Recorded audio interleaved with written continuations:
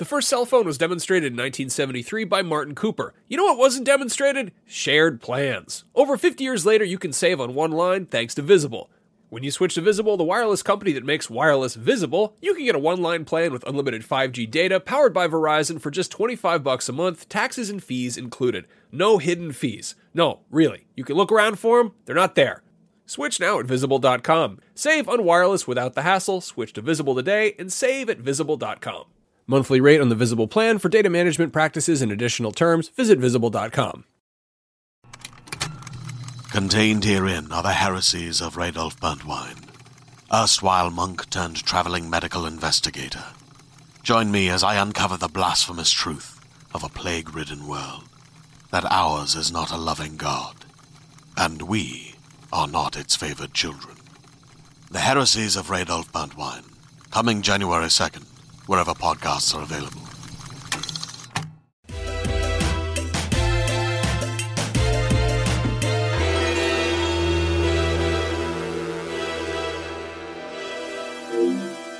Beyond and hello everyone, my name is Jonathan Dornbush and this is Podcast Beyond, episode 697 of IGN's weekly PlayStation show, where we have a lot of PlayStation news to talk about this week. So without further ado, I think we should jump right into it. We're joined this week by Brian Altana. PlayStation news. And Max Scoville. Yes, it's back. The news. There facts we go. About the world of the PlayStation. We're off to the races. I love it. No, there's actually quite a bit to talk about this week, including some surprising turns by Sony, some leaked information about maybe a Sony PlayStation Pass, but not a Game Pass that you might be expecting, some initial thoughts on Returnal, and a lot more. But let's jump in with the biggest decision of the week that Sony has publicly made, which is that they have announced that they are reversing course on the PlayStation 3 and PlayStation Vita stores, and they will continue to sell games on those stores after all. Jim Ryan, in a blog post on the PlayStation blog, announced that they reversed course by saying, quote, "Upon further reflection, however, it's clear that we made the wrong decision here. So today I'm happy to announce that we will be keeping the PlayStation Store operational for PS3 and PS Vita devices. PSP will be closed, though, on July 2nd as planned. When we initially came to the decision to end purchasing support for PS3 and Vita, it was born out of a number of factors, including commerce support challenges for older devices and the ability for us to focus more of our resources on newer devices where a majority of our gamers are already playing. We see now that there are many of you are incredibly passionate about being able to continue purchasing classic games on PS3 and PS Vita for the foreseeable future, so I'm glad we were able to find a solution to continue operations." So I wanted to bring this piece up and get your feelings on it. I think this is, I think we can all agree, a good move. A few weeks back, Brian, we definitely were refraining about how this just sucked. This decision. I think it comes with some caveats that we can get into. But I appreciate seeing this because I like, especially in an era where, Xbox, I think pretty dominantly and regularly is a voice on social media, is like there is an Xbox social voice and like a platform that we hear from them. There's Phil Spencer that we look to and all these things. PlayStation doesn't really have that right now. And so when we get these more human moments, like after the PS5 pre-release debacle where they put out a tweet and were like, "Yeah, we messed up. We're sorry about that." And something like this, I wish we saw more of that, because I like when they show that there are humans behind these decisions. Yeah, I think you're completely right. There has obviously been a lot of discussion about this. We were very vocal about why this sucked. And I think it's like the big thing was that like I personally don't have these old systems hooked up. I'm not rushing to re-download those games, but there's millions of people that do. And I think it's important to speak on behalf of those people, to have empathy for those people. Like, this is not like, I don't think this is the saving grace for the future of classic games on PlayStation. In fact, this sort of leads me to believe that maybe they don't have a backup plan for this stuff. But in the interim, like, this is awesome news. And it's also proof that, like, I don't want to say that like complaining works or that it's worth, protesting every single thing that a company does or having fan petitions for everything. I think that, that can get a little dangerous here and there. But in this situation, people threw a fit and it worked. Like, this is in the same way that a couple of weeks ago, there was that rumor going around, or no, I think Xbox specifically said, hey, we're raising the price of games with gold, and everyone threw a fit. And then they came around the next day and said, sorry, you didn't like that. We're not going to do that. It's important to do that. And I think like a lot of people told us, what are you making a big deal about this for? Who cares? Sony obviously ignored those people, which is great because those people can shut up. And I'm glad that they listened to the people who said, I want to keep buying classic games. And they made it easier for them because, people were trying to download these games. They were having trouble accessing the store. There was like a lot of problems that people were having with like sort of connecting and purchasing these old games again. People just want like a console that has a bunch of old stuff on it that they can play, where they don't have to worry about DRM and internet connectivity and batteries and all this other stuff. We are all like kind of mild doomsday preppers when it comes to digital hoarding, and we want to be able to play our old games. So I'm really happy they did this. This is awesome. I hope it's a step forward for the future where they can bring more of their old games to modern platforms. Yeah, and Max, I know you weren't around for when we had sort of the initial beats of these, but I'm definitely curious to hear how you felt about like this reversal sort of situation. Well, I mean, yeah, there's the ongoing discussion about sort of archival of games and how how do you legally play old games, like if they're hard to track down, if the original costs $1 million, like the obvious solution to that should be like legal ways to purchase things digitally. And it's really cool to see Microsoft doing that and being like, hey, you want to buy like original Xbox games, we're doing everything we can to port that stuff over, make it more accessible to people. And I don't know. I feel like Sony especially has like a rockier track record in terms of backwards compatibility, which kind of compounds the issue further. Having stuff on digital is, I guess, one way to circumvent that. But like, I don't know, there's a handful of games that you currently, if you like actually sit down and kind of, do the research, it like really good games that you cannot legally play except on like PS3 or Vita. Like I think we looked into that at one point, and it was like the best way to play Metal Gear Solid is either, aside from, pirating it or getting the PC version or whatever, is the PlayStation Classic, which is not a good way to play it, or getting it on PS3, like the original PlayStation 1 version. And it's like, that's such a, an important game. It's kind of crazy to me that they would even consider being like, well, there's no alternative, like if they had an alternative sorted out, then great. But like just to completely shut down an entire sort of corner of, that infrastructure, it seems like, a little bit short-sighted. So I'm glad they reversed that for sure. Yeah, it's a weird situation because there's so much not just of the PlayStation 3 era locked to the Vita and PS3, but also those classics because they did such an effort to bring PS1 and PS2, digital downloads as an available thing on the PS3. But you look at things, especially within just, I think we talked about this a few weeks back, but within even just like the PlayStation, history, we're on the cusp of a new Ratchet and Clank, and if people are relatively new to Ratchet and Clank, it's like you can play the PS4 one and subscribe to PS Now to play some of the old ones, but not all of them. Otherwise, you need to have a PS3 or a PS Vita. And it things like the Infamous franchise you can't really get on PS4. The Resistance franchise people love. Metal Gear Solid 4. Things are just locked to that system mostly. Yeah. And go ahead. Sorry. No, I was just gonna say PS Now. I think it's a decent make good for now, and no pun intended. But it still does have the barrier of a lot of the games are locked to streaming only, which means that you need a pretty decent internet, which much of the world still doesn't have at that level yet. So I think it's like there are some Metal Gears on there. There are ways to play them. I think people just like having a game downloaded that they can play.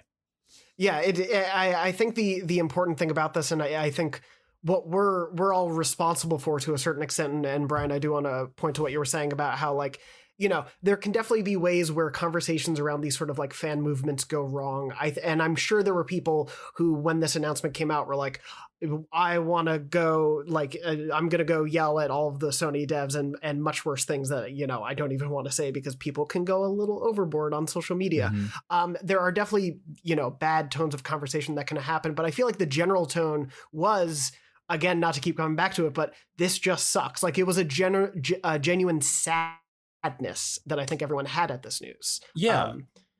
And I mean, like a bunch of us got called like Xbox fanboys for pointing out that old games are cool because, Xbox has had this like sort of like concurrent ideology of preserving older games, and that's part due to the architecture of their backwards compatibility, but it's also because it's just, I'll say this, I don't think they have a ton of modern games pumped out constantly, so they're sort of like a quantity over quality company, and I think PlayStation has both. There's a lot of like really awesome classic PlayStation games, and I hope they keep coming back. It's crazy to me that this story keeps popping up. I know people are sick of hearing about it, but I wanted to speak on what you said earlier about the sort of the brand having a bit of a human identity.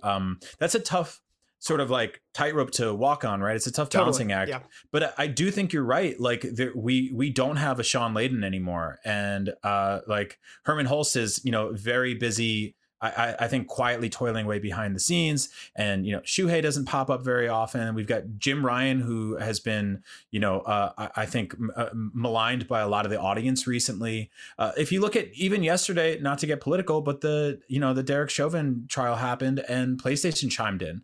Like, I don't think it's necessary for a brand to chime in on every political scenario. I think a lot of people want to keep those things separate, but I personally think it was cool to see something like that happen, for them to sort of like have their finger on the pulse of something that's like a little bit more human. There's a lot of intersection between so racial disparities in gaming. There's a lot of racism that happens in online gaming. I think it's important to have that conversation, and I think it's important that they were at the forefront of it. I think it's great that they can come out and say, hey, we're sorry we screwed up about this thing, or we messed up pre-orders, or we listened to your feedback. Like, that's what people are looking for now. That's exactly it. Like, it is saying, yes, this thing is on, and yes, we hear you. It's also, going back to the game side of things, we just got Astro's Playroom, which had this entire wonderful like victory lap of all the history of PlayStation stuff, and there's all these, you go and collect all these old systems, you go and get the Vita, you get the adapters for the PSP and all this stuff.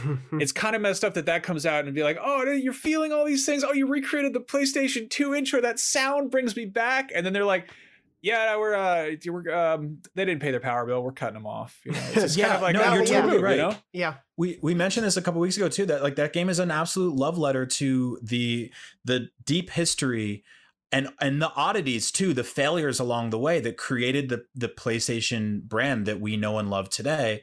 And that was, to me, one of the flagship sort of launch softwares for the PS5. It's the best-selling PS5 game.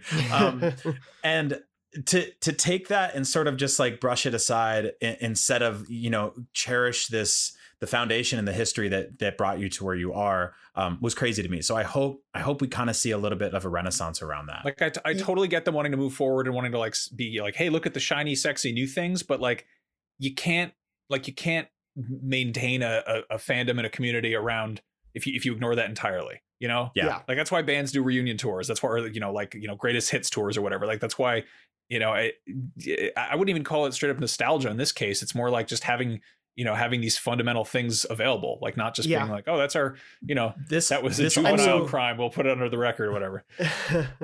Go ahead, Brian.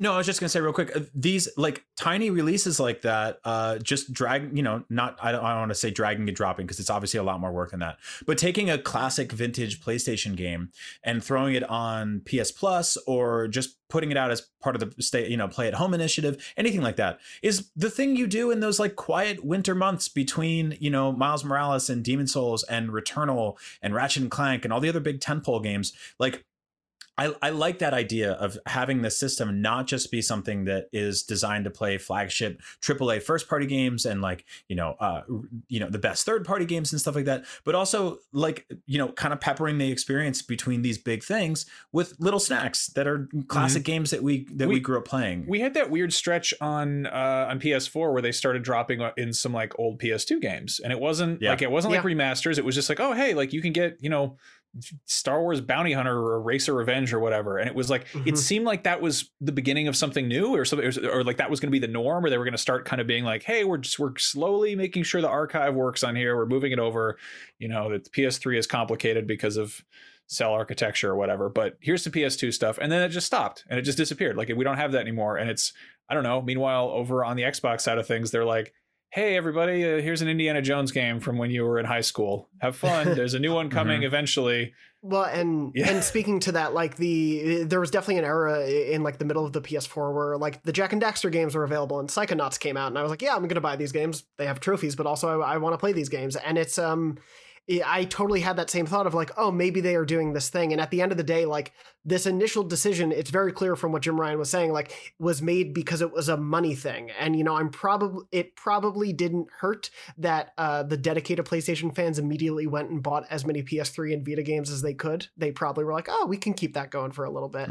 But at the end of the day, like as cynical as it is, it's like there's so much history there that we can't access. But if you made it available even to rebuy, like at this point, I'm at like from PlayStation, I'm asking to go the Nintendo route and make me rebuy my childhood, because like at this point, I think backward compatibility for those previous gens feels like a lost cause. I hope that's not the case, but it feels like it.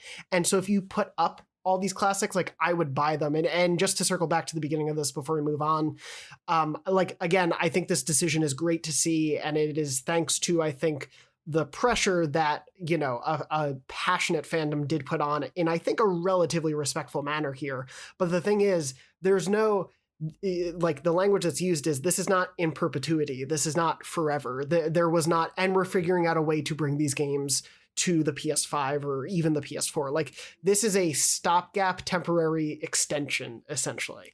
And at the end of the day, they are still going to close those doors. And at least for now, we don't know if they have but also we're going to do this. And I like the lack of a but, here's what else we're going to do is, I think, the thing that worries me the most, because at the end of the day, I'm happy to see this and I'm happy that people still have a chance.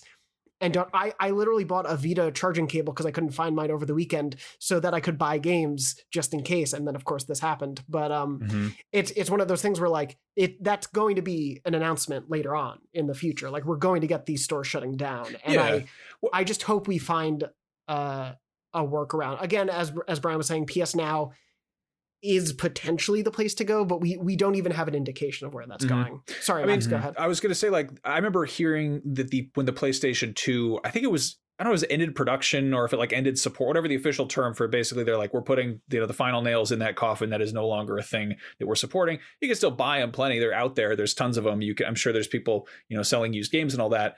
The key difference is that was entirely physical games and hardware and everything. And in this case, like, it's digital, so it's entirely ephemeral. Like it's I feel like it's almost on them to kind of maintain that, unless there's no way that some third part, like good old games, isn't suddenly going to be compatible with like your PS3. Like you're not going to be able to like download, hey, I'm going to download this old game from 1998 because I feel like it, and it's not, the money isn't going directly to Sony. Like they have complete ownership of that. And you know, it's the same. We see this deal with Nintendo, but they're much better about like putting out older stuff or being like, hey, you're going to buy it again because you love it.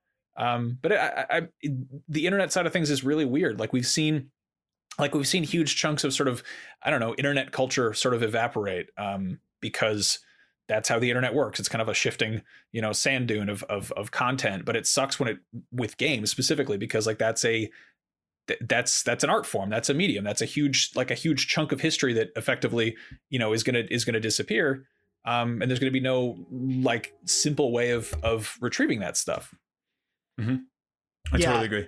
I think that there's sort of a fallacy that these efforts take away resources from development of new products, and I think that's fundamentally untrue. I mean, it's not like Horizon 2 is going to be a smaller game because somebody at Sony has figured out a way to port a Ratchet and Clank game, right? Like I don't think it's not like that. It's not like you're laying everything on the table and you're like, we can only make what we can make out of these things. Hey, Mark Cerny, can you take a break from the PlayStation 6 you're prototyping and help us port over Shadow Tower or whatever? Like, exactly.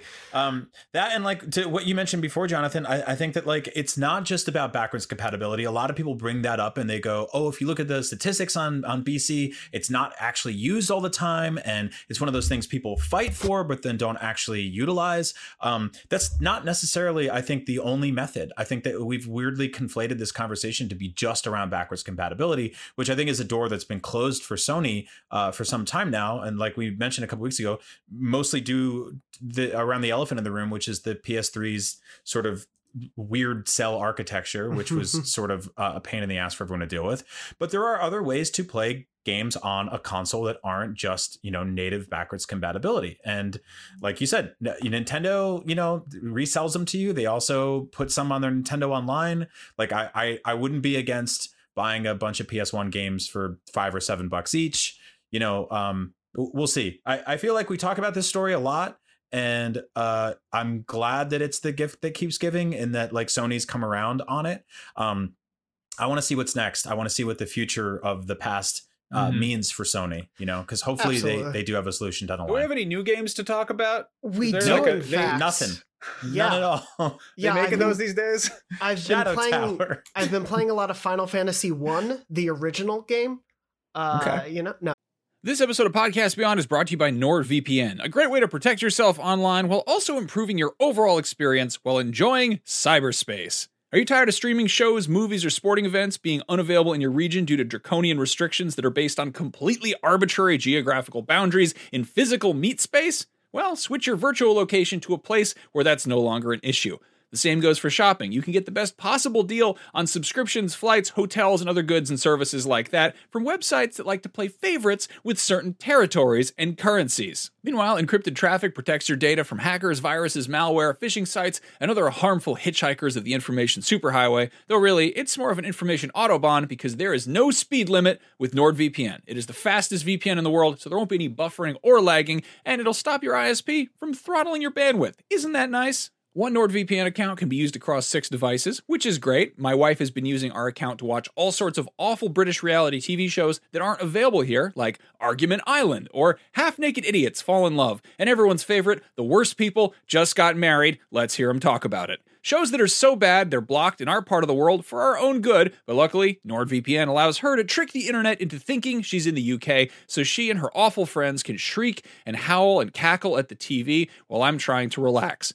I've been using my VPN too. You know what I've been using it for? None of your business. Yep, that's right. And thanks to NordVPN, my data is safely encrypted, all bundled up in a weighted security blanket of incomprehensibly complex math problems, and nobody can tell what it's doing under there. Data, you do your thing. I'll leave you alone. 1 month of NordVPN coverage costs less than a cup of coffee. Coffee can't protect you from cyber criminals unless you throw it at them or pour it on their computers, and you'll probably get in trouble for doing that. So get NordVPN instead. To get the best possible discount off your NordVPN plan, go to nordvpn.com/POBeyond. That link will also give you 4 extra months on the 2-year plan. There's no risk with Nord's 30-day money-back guarantee. Again, that is nordvpn.com/POBeyond.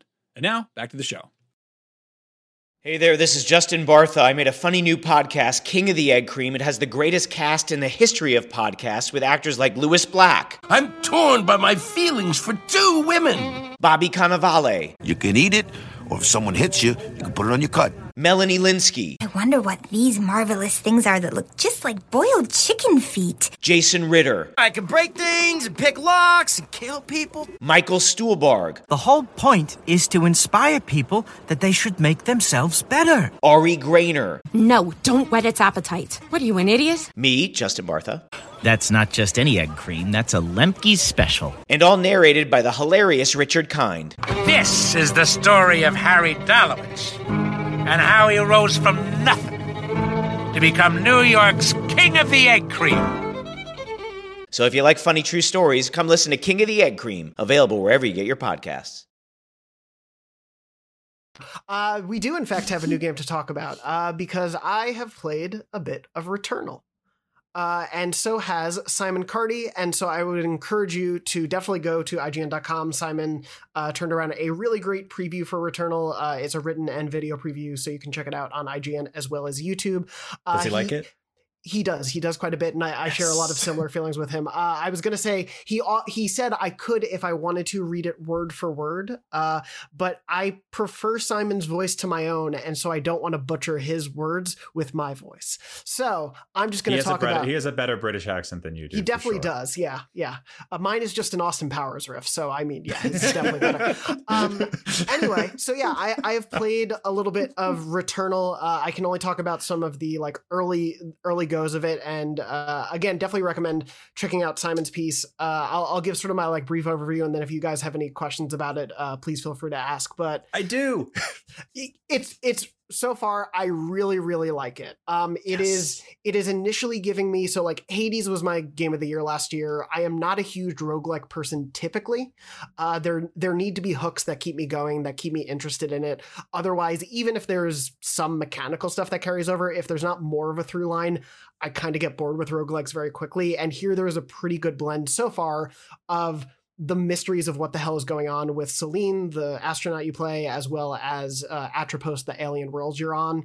And, you know, I'm still so early on, so much of it is still a mystery, but like I've died now a couple times as you're supposed to, and I want to keep going to find out more about this world, not just because I feel like I have to. Like I really am enjoying the loop of discovering more about this world, and part of that is due to like, obviously we've seen from trailers and stuff, this is such a blatant love letter to, for me, the two things that it feels like is like, if Metroid developers could make a modern day Metroid that was completely in love with Alien, like if they could just really lean into I knew this was probably gonna, you know, be the buzzwords to get you guys on board. Yeah. But yeah, it feels so much like a little bit of a modern day Metroid mixed with, you know, a clear love of Alien. And I love being in this world already. It's so spooky and gross, and you can hear the aliens in the distance occasionally, and you're like, you're both fearing of stepping forward, but knowing you have to, but also wanting to. It's that really great combination of like fear, but the impulse to keep exploring, pushing you on. The thing about the gameplay, it takes, I think, Housemarque's sort of traditional arcade style shooting and adapts it pretty well so far to third-person action. You can, you know, aim down the sights or just free fire aim. The game is pretty generous in letting you, as you're free fire aiming, still be able to keep your eye on enemies and everything. The only sort of weapons I've gotten to go with so far are like a pistol, a carbine, and a shotgun, essentially.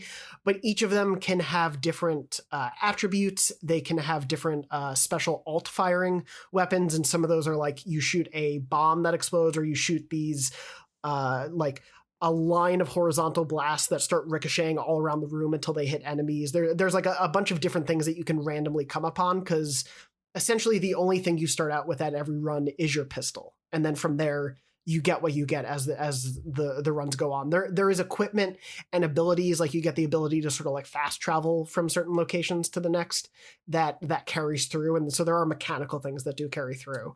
But before I get too deep in the weeds on that stuff, and if you guys have questions on that, it'll probably help steer me. The one thing I absolutely want to call out that I am like in love with is this is a PS5 exclusive, and it is immediately making use to me of really fun ways, the DualSense and the 3D audio. Like if you have the option to play, if you have a PS5, of course, and you have headphones that work well with the 3D audio, play this with headphones. It is so immersive in that sense of, like I was saying, like you hear the creepy aliens moving around you. You hear the foliage moving as you go past it. The rain and the way it falls down on the planet it feels like it's coming all around you, mixed with the DualSense feeling like rain, kind of like it did in Astro's Playroom. But it does this really cool thing where you're typically playing in third person. If you hit the touchpad to go into the menu, it brings you into sort of Selene's like map view and like her data bank and everything, with the presumption in my head that you're looking through her eyes, so you're in first person. And so the rain suddenly gets muffled, and it's like it's hitting her helmet, and it's a little bit more it goes a little bit more quiet and like softer, not softer, but like the thuds are more noticeable, whereas when you're in this pulled out view, the rain is much more all around you and more encompassing. And so it's using little tricks like that. It's using there's an opening cutscene where when Selene is first crash landing, the way the lightning ripples both around you in the audio and through the controller, or an asteroid spins by your ship and you hear the audio of it going past you. Like it's using all those little tricks that are, you know, we've talked about like what's a gimmick and what's immersive. You could fundamentally play the game without those things and you'd still be playing a very good game, but it just so absorbs you into the world. Like from minute one, I was like, oh, I want to be in this world. It reminds me a lot of the sort of elemental visor details that they tucked into Metroid Prime, where it's like, this is not the reason I'm playing this game, but this brings so much atmosphere to the table. I wanted to ask you, so I think I realized like that I really like roguelites and roguelikes, and it's one of those things where I've always been like a I prefer deliberate level design over sort of like chaotic, spur of the moment, procedurally generated stuff. But more and more, I just dump tons and tons of hours into games like Undermine and Dead Cells and Hades. And I'm like, oh, I guess this is my jam. Like, I didn't even realize this. But a thing that really hooks me about those games is there is that notion of like, I drop into this hole, I do everything I can, I die, but I do bring some stuff up back to the surface that sort of lets my character grow and evolve and build and upgrade. And I find new weapons and items where when I go back down, I feel a little bit more powerful, a little bit more equipped to take on whatever's next and kind of like go deeper and deeper into the hole. Is that like kind of a loop that you feel like at the core of Returnal is there? Like, does that grab you in the way like it does with a great roguelike? Totally. I think there is, I think I'm only scratching the surface of it. And again, I'm still really early on and can only talk about that early stuff. So I'm curious to see how it goes through. But yeah, essentially, so what happens is every time you die, you end up back at Celine's crash site and your ship is there and you can go into the ship, check out your database, and also take on daily challenges, which are apparently in there, but I haven't gotten to take a look at. And this sort of, you have this repository of information, which, to go back to like the Metroid analog, reminds me a lot of Metroid Prime and wanting to scan everything to learn about this world. Like, you know, audio logs and scanning things is a dime a dozen in games, but I think the way it's integrated here works really well and keeps me wanting to know about those little tidbits. Like I said, your arsenal, like your weapons, those are things that you are picking up as you go. But so far, like in the footage that's on the screen right now for video viewers, and I'll describe it, Celine like is in her typical sort of like space setup.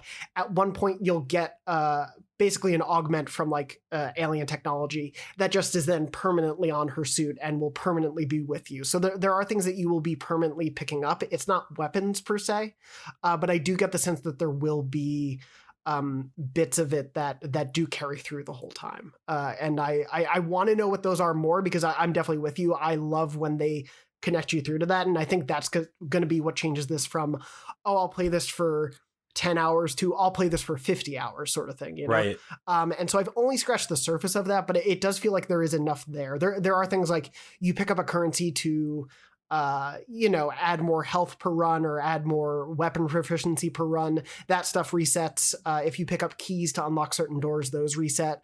But like both your knowledge of the world, certain abilities, like that thing that I was mentioning on the back, that essentially gives you the ability to transport from all these hot spots that appear throughout the world. So the second you earn that ability, you just now have that ability, which becomes really useful to get to like hidden rooms or to, you know, maybe tougher boss battles or to find more chests that are hidden throughout the area. That's a thing that you just have forever. So those will be there and those will affect it. How interesting the future ones are, I don't know, but I'm hopeful enough based on what I've seen for sure. How's the game structured exactly? Is it sort of like different like chambers? You mentioned starting out at the ship? Is it sort of like how does that work? How's the layout? Yeah, so you're always starting out at the ship, and there's essentially different biomes you'll be going through. I think for the preview purposes, we can only talk to the first two biomes, and Simon had a luckier run than I did. He beat the boss on his first main run through of the first biome. I did not get so lucky, but so he's seen a little bit more than I have. But essentially, you'll always have a mini map and then a map that you can pull up at any time. That's pretty handy, and you go from room to room. It is a better version of the map from Jedi Fallen Order, if that makes sense. It's sort of presented in that like 3D, like old computer look. A worse version of the map from Metroid Prime. Exactly. So we're on the curve again. We're back toward the Metroid Prime map. It's much more easy to navigate this map, to find where you're going, to find what you want. And so like as you can see in any video footage, you usually have a mini map in the lower right hand corner, and that will give you a hint of certain key things like health pickups and like that currency that I mentioned that lets you augment and upgrade your stuff per run. You'll know where doors, both essentially like side chambers versus your main chambers are, because you're on the hunt. Once you've crash landed, you're searching for this signal broadcast. And so Celine is always following toward that, but there are obviously other permutations and other hallways that will appear as you go. And you'll see things like right now on the mini map, there's sort of like a little bit of like lines in a little pocket of a room that you can see that form this sort of diamond. That's like a point of interest that you might want to go find, and maybe that's a thing that you can teleport with, or maybe that is a like reserve of a lot of that currency, or that, you know, that alien, the alien resin that you need to upgrade things. Because you do eventually early on in here get a melee ability, and that's a thing that remains permanent as well. Like I didn't have that on my first run or two, and then I eventually made it far enough, and so then that immediately lets you also open different doors and in that sort of Metroidvania-esque, like, get to other chests that you couldn't unlock before. And so there's this good sense of progression and finding your way through it. I've never felt lost in looking through all these rooms or going through it. I feel like I can both take my time in a given room and really search through it, but also keep going and be like, oh, I can always go back there, because you always have a sense of where you've been. How deep does it feel? Because I get the sense that they're trying to tell a story, but at the same time, that's kind of at odds with the sort of arcadey bullet hell thing they're also throwing at you. And then there's the roguelite side of it, which is sort of just, I never know how roguish something is going to be, you know? Yeah, that's the thing that I think it might be a little too early to say, if only because, like, so obviously it's been in the trailers, and I've seen one. You pop into Celine's childhood or you know, old home on Earth is here randomly in the environment. You'll come across it sometimes, and it's locked though. So when you get to it, so you have to go find a key to unlock it somewhere in the environment. So you could technically ignore that. Like, that's not the main quest to go find the signal. You could sort of bypass some of that stuff if you want. Again, a lot of stuff is audio logs and data bank entries. You're also uncovering bits of this alien, the xenoglyph language, to be able to interpret you know, scrawlings on some of the stones that you pass by. You could ignore a lot of that stuff if you want. So if you do just want to run and gun your way through and fight these crazy, you know, like tentacled alien monsters, you can totally do that. I'm really enjoying the like stopping and taking time to find all this stuff and like really search in. Like it's playing to that Metroidvania completionist side of my brain. But if I wasn't doing that, you would still have, I think, a pretty fun Housemarque arcade game. With a little bit more platforming, if that makes sense. I just want to say how incredibly awesome it is to see Housemarque work on what is absolutely their most ambitious game yet, after the last few years where there was a lot of uncertainty surrounding that studio. There was a lot of sort of frankly depressing, very public interviews where they weren't sure about what was next. I think that like their core philosophy of making just like gorgeous, crazy arcade shooters that have like interesting and unique modernized twists wasn't necessarily connecting on a, you know, multi-million sales record sort of scenario. And so they were doing interviews saying like, hey, we might have to like make some crappy mobile games to keep the lights on. And it's just so cool to see them do this, to go from, okay, like we did a lot of shmups and we did a lot of like top-down shooters and, you know, stuff like Resogun, which I sort of played with the entire kind of sphere, conal approach, to this now, which is just like insane. Like this is totally on a whole nother level from anything they've ever made. And that's a really awesome success story. I hope people support this game. And not just because there's, you know, not a ton of new stuff on PS5 right now, but because it looks awesome and it's unique. And this is the sort of like, this is a fantastic and admirable sort of evolution of what a studio has been working towards for so long. So that kicks ass, man. The way my chair currently is situated, I feel like I'm your guys' son who's just like, I'm so excited to talk about games, you guys. So we actually got you that chair because we have an important announcement. You are our son. And we're really proud of you, Jonathan. I'm disappointed. Oh, he's the angry one. You keep me humble. I appreciate it, Pa. Thank you to everyone who sat through. This may not matter to you on the watching side, or it might, but we had some technical difficulties, so we're just joining back in. If you're watching the video version, we are now on video. We apologize. We unfortunately lost the video version. The Returnal footage was just too pretty to show. Yeah. And so our recording system said no thank you. You did miss the first half of the show. We all did the show in the nude. No, but we you could only didn't. see us from the neck up, so it didn't really matter. Who's to say one of us isn't bottomless right now? You cannot tell anymore. There are no rules in 2021. I'm Winnie the Pooh in it right now. Okay, Before anyways. we get an FTC takedown, Max, you were talking a little bit about Returnal before. Yeah, so I was going to say, like, my sort of thing with Housemarque games is I typically go to sort of like interactive worlds to explore or like narrative stuff, and that's usually at odds with sort of the arcadey approach to things. And like I definitely messed with Resogun a fair amount, which is fun, but I find that I don't get like as hooked on that. And I realize that some people are like, you're not a gamer. And it's like, well, okay, I'm after some sort of different type of interactive experience. I don't know what to tell you. And it seems like with Returnal, they're definitely putting way more of an emphasis on the sort of, I guess, the character story world side of things. And I'm really curious about that. I'm just wondering if it's going to click or not. And the part of the thing is also like with games that are, super arcadey roguelike is like, you can't always see the bottom. And it's like, is it a game that you're going to beat, or is it a game you're just going to kind of peter out on? Yeah, that's definitely, I think, one of the biggest questions for me is just how deep will this experience go? And as I was saying, like, I can definitely see myself playing for, 5 or 6 more hours easily, but will I play for 30 or 40? I don't quite know yet, but I hope so. It gives me a lot of hope. You mentioned the DualSense and the 3D audio stuff. How are the load times? Because that's obviously the big thing the PS5 is supposed to be good at. Super quick so far. Like, the game runs really smoothly and looks gorgeous. Like we were saying before, particle effects and everything is something we know Housemarque for, and that translates to this game, but just in a prettier, more refined environment. Like the time from dying to being back into sort of the crash sequence is pretty immediate. Like, I have... You just asking me made me realize I have not even recognized that there were load times. So if they exist, and obviously I'll go back and check, but they were extraordinarily quick. When you're doing the sort of like fast travel teleporting thing, there's essentially like an animation of you using the alien technology, and then it cuts to you at the other location, and it's pretty near instant.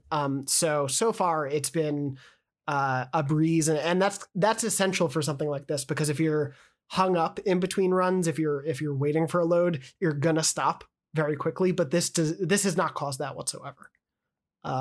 So yeah, definitely, as I said, go check out Simon's written and video preview. They're really, really great and give you a great snapshot of Returnal. And I'm excited to talk about this one more. The game's out in like a week, right? Yeah, April 30th. So yes.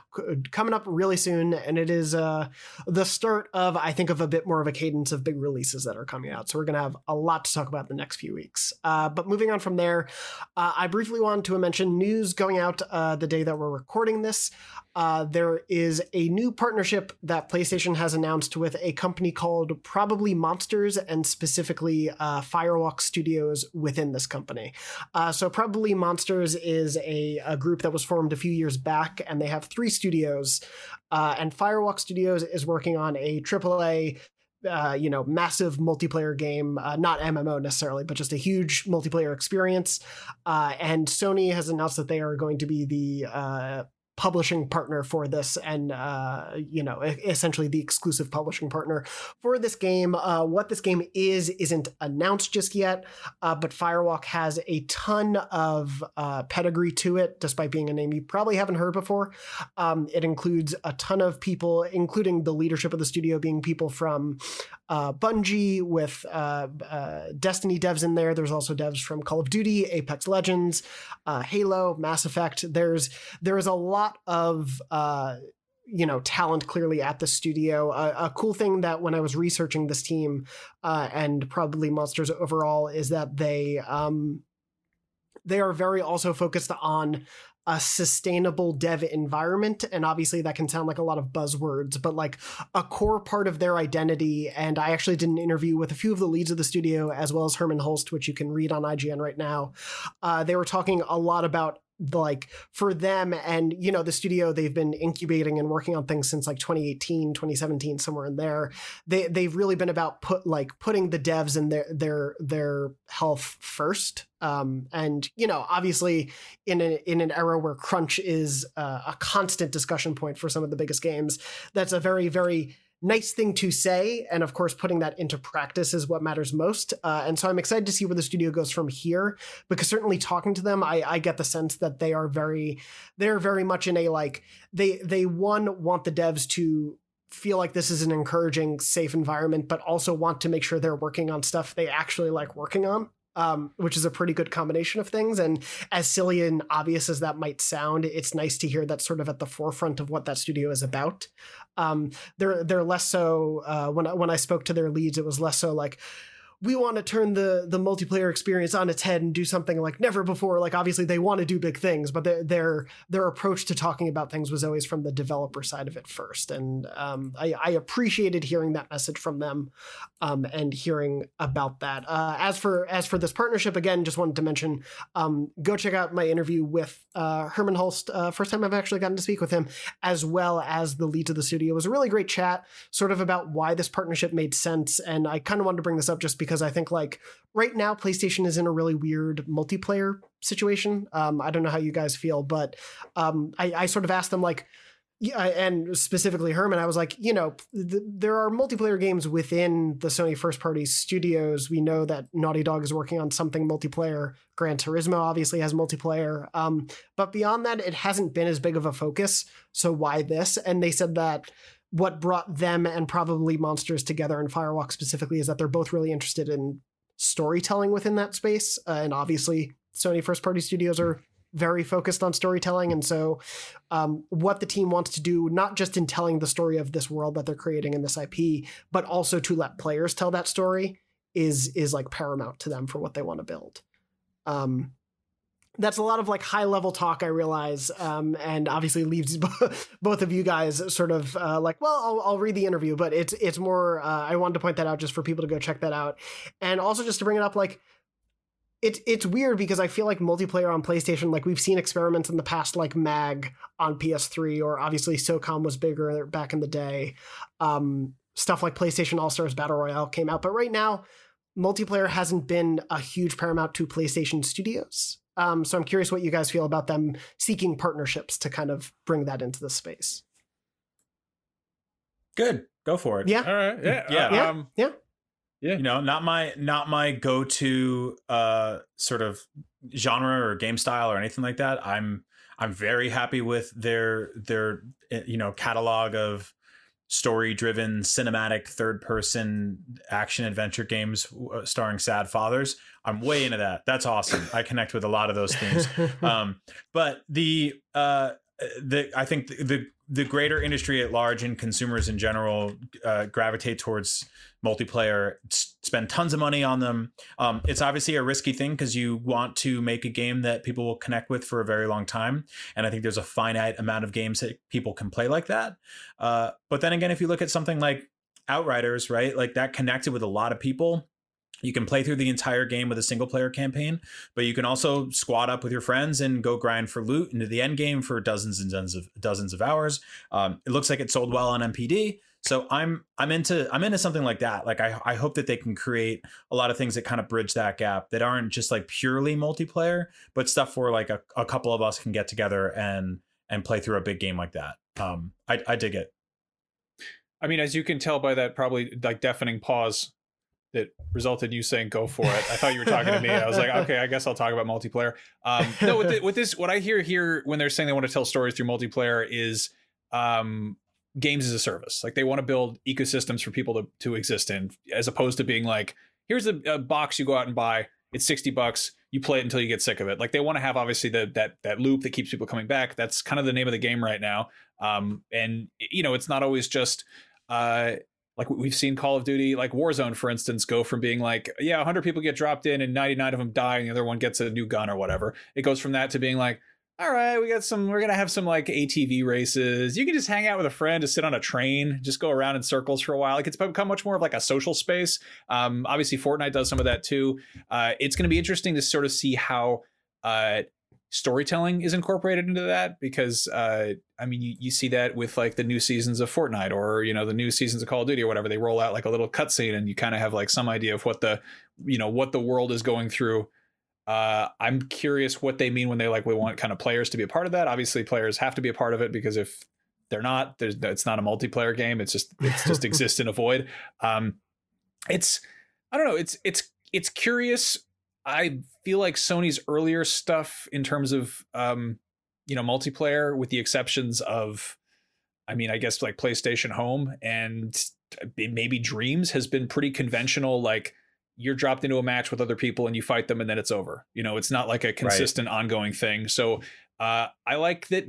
I mean, it sounds like they're kind of not playing it safe, but like kind of taking their time, and hopefully it's not just spitting out something that's redundant and designed by committee in a hope to kind of grab, some of the attention of other people who are playing other games. But Brian, you hit the nail on the head. Like it becomes a kind of a battle royale between different games of like who can dominate a person's attention span. Like obviously time is finite, and when you've got I think that was one of the big complaints about like a recent Destiny expansion was that like you have to be a certain level to do the raid, which is the thing that makes it exciting and fun. And that's like an ongoing issue of like you have to basically you have to do homework to do the fun part, which I think some people are over, Which I mean, it always leaves me personally in this weird sort of like netherworld between like, do I like a big game like that drops, right? Like Outriders happened, and I played a bunch before the game launched, and I really dug it. And the game came out, and everybody was like, "It's not loading, it's got problems." And I was like, "I'll wait until it's fixed." And then I think it's fixed, but like people either moved on or they're like super high level, and I never know the right time to jump in. We like talked a couple weeks ago about that rumored, Last of Us 1 remake to coincide with the HBO show. I think that like taking The Last of Us multiplayer and really putting a lot of like effort into it and turning it into something where there's not just, like Max was describing before, of like going into a match, winning the match or losing the match, and then the match is over, but creating these sort of like events and tentpole moments that are based around narrative and going, hey, this weekend there's a huge horde, or there's like this infestation, or like a new villain is in this Seattle coffee shop. We all got to go kill him or something like that. J.J. Abrams is here to show his new film. Some crap like that. Like Fortnite does a really good job of that. Apex recently announced that they are effectively continuing the story, the narrative of Titanfall 2 in their multiplayer. Stuff like that is so cool. Like taking traditional multiplayer modes and stretching them out so that they create a narrative and a single player story of their own is really, really interesting. Like I don't check back on these games often, but like, and like PUBG was never really like it was a little too like sort of aggressively military for me. And I don't know the last time you guys booted that game up, but I loaded it like a week ago just to be like, where are you guys at? And I'm in the lobby, and it's basically like it's like dollar store Fortnite at this point. Like there's like clowns running around, like actual people in clown. Like I think they started off with like a bunch of like kind of gruff military guys, a bunch of bald guys with aviators that look like me. And then now you jump in there and it's just like nonsense and it's fun, and that's how this sort of like, that's how you stretch a game out to really go on and on and on. And I hope that's something we get to see from Sony, because they have a lot of universes where it makes sense for them to do stuff like that. And I think they're adapting those stories specifically to single player. And like we said before about like finite resources, I don't think that one takes away from the other. There was a very like mid 2000s approach and philosophy around game design that multiplayer modes were only tacked on because they needed to make money, because otherwise people would sell the games, and they would take away from the single player campaign. And I think we're in a different spot now. I think that like a lot of teams, especially something like Naughty Dog, wrapped up a huge project last year, and now they have a team that's, a smaller team focusing on Last of Us multiplayer, and they're probably ramping up towards whatever other story they're telling next. But yeah, why not go all in on multiplayer and make something really, really cool that single player fans can connect with too? I dig it. It's a really interesting space right now, and I think whatever happens with Naughty Dog's multiplayer experience, I hope we get something from there, because I loved Factions and hope we see something there. But yeah, with Firewalk, I definitely think, speaking to all that stuff that you guys were saying, like the pedigree of the studio coming from Apex and Destiny and those sorts of multiplayer games that are now really integrating a lot of story in there is exciting to me as someone who dabbles in those, as you guys were saying. But I'm always fascinated by hearing about these stories too. Like I think it's also a way to get a wider audience interested in your game, even if they don't end up playing it, but being aware of it, and just general awareness can help a lot. So I'm really excited to see what comes from the studio. We don't sort of have a timeline for benchmarks of when we'll see stuff. But as I said, definitely go check out my interview on IGN to learn more about this partnership. Before we move on, just briefly also wanted to mention, because this leak happened, and as happened, I assume we're going to probably get an official announcement by the time the show goes up. But Sony seemed to have accidentally teased a PlayStation Plus video pass.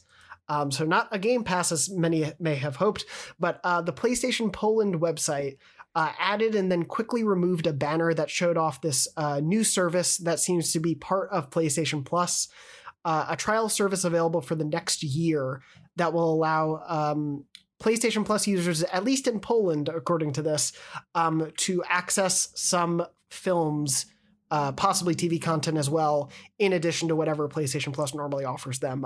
The banner showed Venom, Zombieland Double Tap, and Bloodshot, which, quality of any of those films aside, very clearly points to this being a synergy thing with Sony Pictures. And I think them adding, incentives for reasons to care about PlayStation Plus, it's a little funny because it's like, well, people kind of want a Game Pass equivalent. This is not that, but this is also something that they can offer that Xbox necessarily can't, because Xbox doesn't have a movies and TV wing that's as involved in development, because they kind of pushed that away after the Xbox One launch. Obviously, the Halo show is coming and whatnot, but as we move it into an era where we're going to see a lot of these adaptations, like the Uncharted movie later this year or next year, whenever it's coming out, the Last of Us show, the Ghost of Tsushima movie, the Twisted Metal show, and probably more things to be announced. Like, this is a smart way of bringing all that stuff together under one roof for PlayStation fans. It's especially when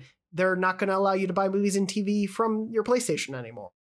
This seems like probably the best middle ground for that. I don't know how you guys feel about it, but yeah, no, you're right. This feels like a sort of direct reaction or response to the news from a couple of weeks ago about sort of sunsetting those movie services. I also think this is huge news for the millions of people all over the planet that forgot that they made a second Zombieland movie, like I did. I saw that and I forgot it existed. Did you really? I watched it. I've never seen it. No, it's totally one of those, like, they just did it again with other people. It's weird. It's completely forgot about that. Airplane movie. Or Bloodshot, which was the last movie kind of to come out in theaters before the pandemic. Yeah, that's right, man. They're in an interesting spot here. If this does come into fruition, if this is the kind of service that gets tacked on to pre-existing PlayStation Plus subscriptions as an added value, awesome. Yes, that's exactly what I want. In terms of like spinning out yet the umpteenth standalone streaming service from a specific studio, no thank you. Like I want the money back that I spent seeing Venom in theaters. No offense to people who, I think there's some funny stuff in that movie. But I don't think that I would spend like $8 or $12 a month watching Bloodshot, Zombieland 2, Venom, and then, I mean, hypothetically, the Spider-Mans. Like, everything is such an illegal minefield. The Spider-Mans. Thank you. Because the Spider-Man movies, the newer ones that are ostensibly connected to the MCU, but not like legally part of they're like part of that, like Sony Pictures presents a Marvel cinematic logo or whatever. Those are going to Netflix. And so I think there was, I don't know if that's like an exclusivity deal or whatever, but that's happening there. And so they're not on Disney Plus. I don't want them. I don't want this to be a thing where I just watch Sony Pictures things. Like when the Paramount Plus thing happened, I kind of groaned, but then I was like, oh yeah, you have like MTV, Comedy Central, Nickelodeon. Like there's a lot of access there. And I'm sure there's a bunch of stuff under Sony's umbrella that I'm totally forgetting. But like the Twisted Metal TV show that doesn't have like a cast yet, or Zombieland 2 or Bloodshot, that's not enough for me. But if you just go, hey, you have PlayStation Plus, you can watch Bloodshot for free, then all of a sudden I'm like, that's exactly what Bloodshot's worth. Sure. Make the value better. That's what a thing I love about Game Pass. It's like they add stuff to it, and it makes it better. That's when all you get I want. a collector's edition and there's like the big, nice statue, and then there's like the enamel pins, and there's a cloth map, and then there's like 5 exclusive art cards, and it's just like it's just postcards. Like if they treat the movies like the postcards for PlayStation Plus, and it's like, yeah, you get a AAA game, you get a AAA game for PlayStation 5, you get a smaller indie game that maybe you already own, and then if there's also Venom, Like that would be such a great like added value tidbit, because I feel like it's kind of a drop in the bucket in terms of them already they've already gotten their money's worth several times over on something like Venom, and I feel like tacking it on to PlayStation Plus is just like, hey, you also get a movie. That would be rad. If they're like, for an extra $2.99 you'll also get some movies from Sony, I'm just like, no, I have enough subscription stuff already tacked on. It's fine. It's definitely gonna have to be something I think that is just additive to what we already have. I think the second they're like, yeah, and for $5 more, like, I'm out. Especially because presumably, again, we'll find out more if you're watching the video version. There's a logo that appeared on this. Like, this is very clearly something that was in the works to some certain extent. We'll probably find out more soon. But I do think it needs to be something that is adding on to your PlayStation Plus subscription to give you more of a reason to have that. And it needs to be more than those 3 movies. But like, as long as it is a thing that's like, yeah, each month you get another movie and a TV show that you can watch or something like that, that's great. Like that, just to find more ways to add things. If it's, the 5th season of CBS's SWAT that they produce at Sony Pictures, I am less inclined to care. But like, it'll definitely matter what they add to this. But it is, I think it's a smart approach when PlayStation has become such the dominant force at Sony, compared to like their other entertainment brands, and finding ways to integrate this stuff beyond Spider-Man into the PlayStation structure is probably a smart move. The logo looks like a razor blade right now, so they should probably do something about that. Also, Yeah. I actually, Max, you were saying I sort of like Jack in the Box is a trash tier fast food restaurant that has all these like 3 a.m. stoner combo meals. Where they're just like, hey, you guys want teriyaki chicken and a taco and a double cheeseburger with jalapenos on it? I feel like that's where PlayStation Plus is going to be, where they're like, you get a PS5 game, a PS4 game, a PSVR game, and a movie. Like, all right, sure, great. Why not? Why the hell not? Mix it up. I mean, it's interesting. You look at sort of how the different streaming services are handling things, and like, Paramount Plus's movie lineup kind of sucks, and then but their TV lineup is massive. And then you look at like Amazon, and like Amazon Prime Video is like, you also get free shipping on a bunch of crap you probably didn't need to order while you were on the toilet. And then like Venom on DVD. Exactly. And then there's also like, there's music, and there's like Audible stuff. There's all these different little tendrils of other things they've acquired. And like the fact that Sony does have they have different wings. Like Microsoft doesn't have this. Nintendo doesn't have this. They don't have like a movie portion, whereas like Sony does. And it would be cool as hell if they managed to kind of maybe synergistically do something with that, because a lot of people do watch movies on their PlayStation devices. That's a reality. That's a thing we've known about for quite some time at this point. I don't know. Do you remember when the PlayStation Vita was about to come out, and I think it was still being very rumored? It was like the PSP 2, and there were the 2 models. There was the Wi-Fi one, and there's also the 3G one, which you'd have to get a phone plan to use mobile stuff with. Meanwhile, there was also the Xperia Play, which was like the Sony Ericsson mobile gaming phone. And people were like, wait, which is the PlayStation phone? And it was like one of those things where it's like you have this company with 2 different arms doing 2 very similar things, but no one's talking to each other in the right sense. It was a totally baffling situation there, where like in a perfect world, Sony could have come out and be like, hey, we made a PlayStation phone. You can play PlayStation 1 games on it, and also new indie games. Check it out. And also call your mom. And it's like, that didn't happen. We didn't have that. We had like a weird 2 sort of half-baked handheld situations. And I don't know, like maybe, get people from the PlayStation side of things on the Sony Picture side of things and be like, hey, if they were like, for an extra $5 a month, you get everything that Sony Pictures is doing, I would be intrigued, if it was on top of the existing PlayStation Plus subscription. Another thing, maybe people who have PlayStation Plus don't want to pay a full price subscription to watch Spider-Man on Netflix or The Last of Us on HBO Max. Maybe they have some like, clause in the contracts that makes those things happen, where they're like, also, we want to put those on our platform as well. Like if they come out and they're like, hey, great news, everybody. The Last of Us 2, and also the first 3 episodes of the Last of Us HBO series are on PlayStation Plus this month. That would get people talking about The Last of Us. And it would, yeah. And I feel like, I don't know, something like Bloodshot as an added value is probably content quality wise equal to one of the D tier Xbox 360 games that gets thrown into games with gold every month. Like, I love this. I think this is awesome. You find a bunch of old garbage in the garage, and you put it all on the table. You repurpose it. I'm into it. Well, if you loved Maquette, you'll love Venom on PlayStation Plus this month.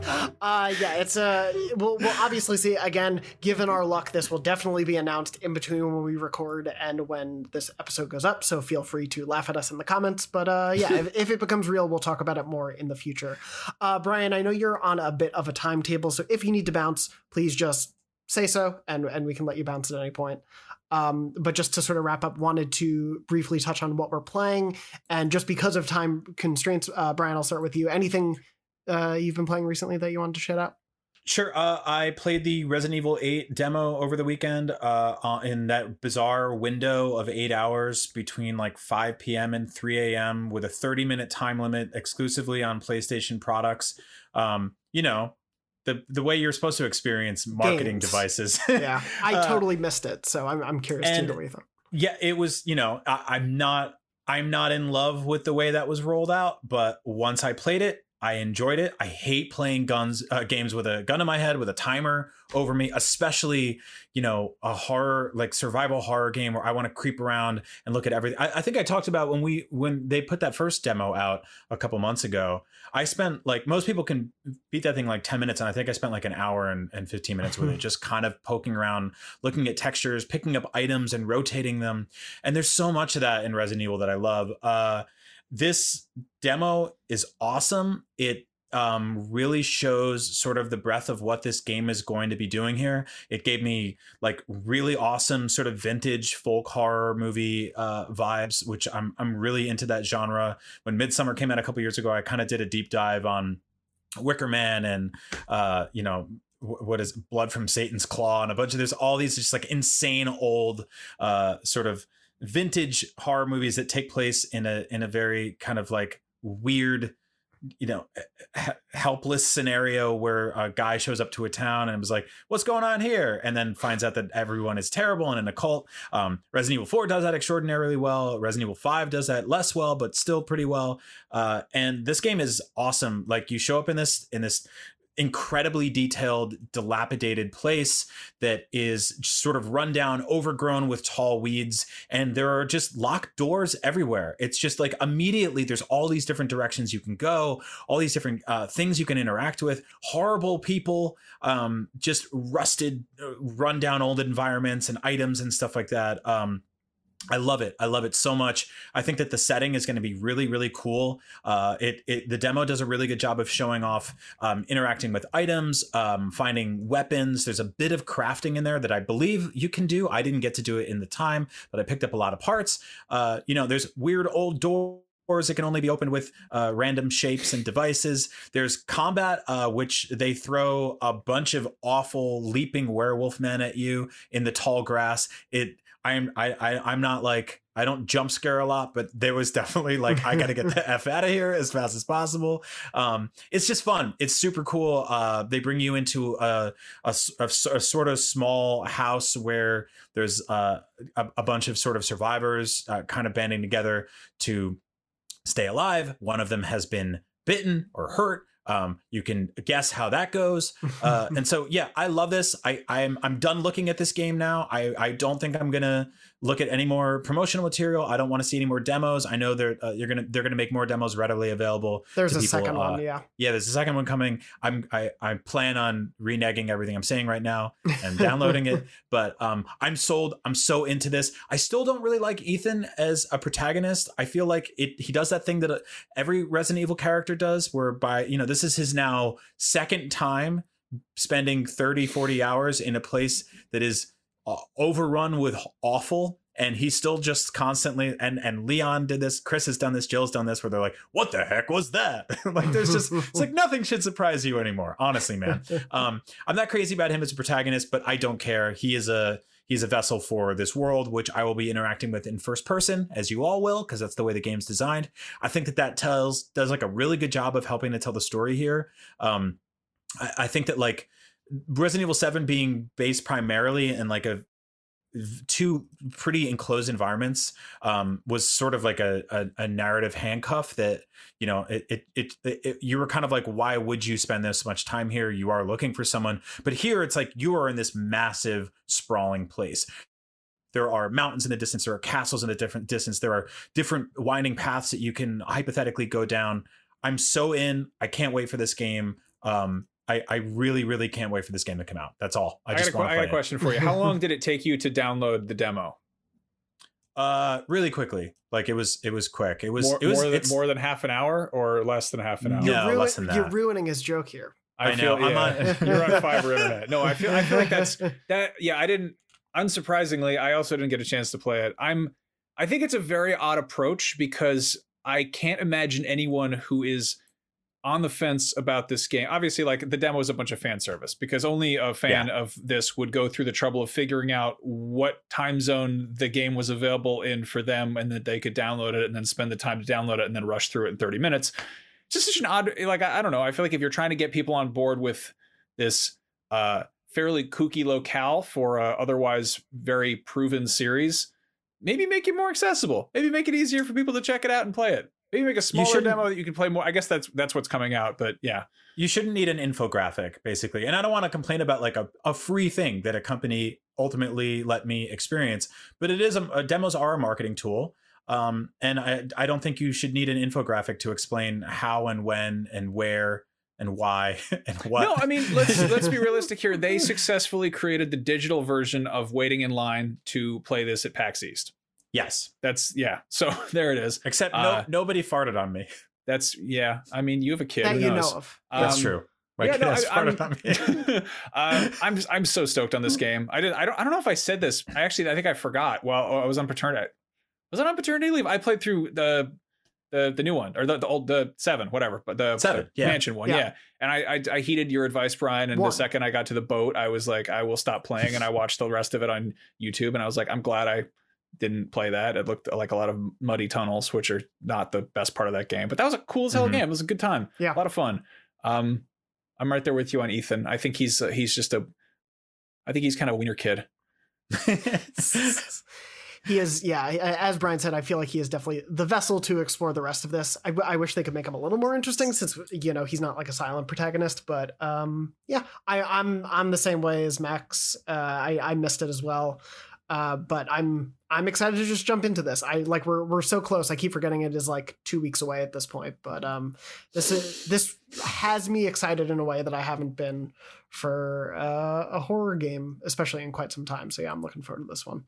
Between this and Returnal, it's like these are like two games that are extremely my ish, and it's like finally some food, finally.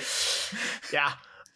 Max, what about you? Anything you've been playing that you want to? It's been a light gaming week and a very heavy diaper week, so I've been kind of busy with that. But more Disco Elysium, still chipping away at that game. I really love it. I think the load times are borderline unforgivable. Like that is a very good game at its core, but it is also a predominantly text-based, like fairly low poly Unity game that has you going back and forth and talking to different people. And there's a part I'm at where you have to go, basically there's like the downstairs bar and then there's a person who's up on one of the top floors, and to get from, and you basically go back and forth and you're like, well, so-and-so said this, did so-and-so say this to you? And you do the whole comparison, good cop, bad cop thing. To go between these people, there are, I think, 4 or 5 load screens, which are not insubstantial load times, which I feel like I'm totally willing to be like, hey, this isn't a dedicated PS5 game. This is a PS4 game that's running on PS5. It's, it's a PC game. Maybe it wasn't optimized. The controls are a little bit weird. It's just, it's such a good game, and I want to keep powering through it. But like having to put the controller down and just like straight up wait for a load screen to burn through is like not what I was hoping for from next gen. And I don't know. I feel like it's just bad optimization at this point. And I don't know how to make games, but like look at this game and tell me that like this shouldn't have negligible load times on a next gen console.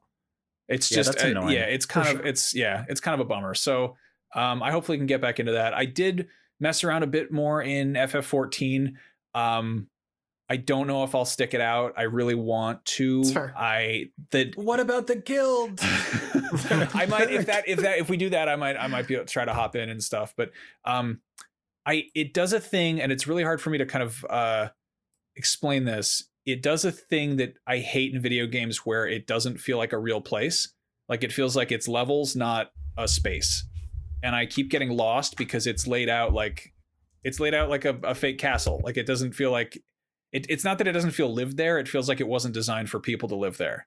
And I have a hard time kind of properly obviously it's not an issue because millions of people have had a great time in that game, and obviously it's my problem. But I don't know. There's a bit in Punch Drunk Love where Adam Sandler gets like lost in an apartment complex and he's just running around going to different doors and he's like freaking out.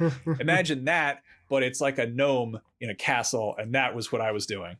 So I will say there are a ton of like, hey, look at this point on your minimap, or just thousands of doorways to go through to get to the same places, or levels that you're not expecting to climb through. So I can definitely very much sympathize with that. Yeah, I've played a bit because my girlfriend surprisingly fell in love with it. She's level 45 now, and is just absolutely loving it. She's playing, I think, a monk and really enjoying it. So I've been a healer for her team, and it is definitely something that works with friends. So yeah, if we can work to maybe get a Beyond guild together, that could be carry my ass. I keep getting killed by toads and lost in the hallways. We'll save you from those toads. I've got great healing spells and nothing else. But that's about going to do it for this week's episode of Podcast Beyond. Thank you, Brian and Max, so much for joining me for this week's episode. You can find us all on Twitter. I am at JM Dornbush. Brian is at Agent Bizzle, and Max is at Max Scoville. Thank you so much to Red, our producer, as always, for helping to make this show run, even when the programs we use don't want it to. And of course, thank you to everyone out there for listening and watching to this wonderful show that we love to make for all of you. We hope you're safe. We hope you're well. And as always, beyond. Beyond. Hi, it's Jennifer, a founder of the Go Kid Go network. Do your kids love wacky worlds, superheroes, and inventing? Of course they do. That's why our shows Bobby Wonder and Lucy Wow are set in Pflugerville, the nonstop fun and adventure universe where imagination, creativity, STEM, and positive role models abound. Join the Pflugerville fun by searching for Bobby Wonder and Lucy Wow on Spotify, Apple, or wherever you get your podcasts.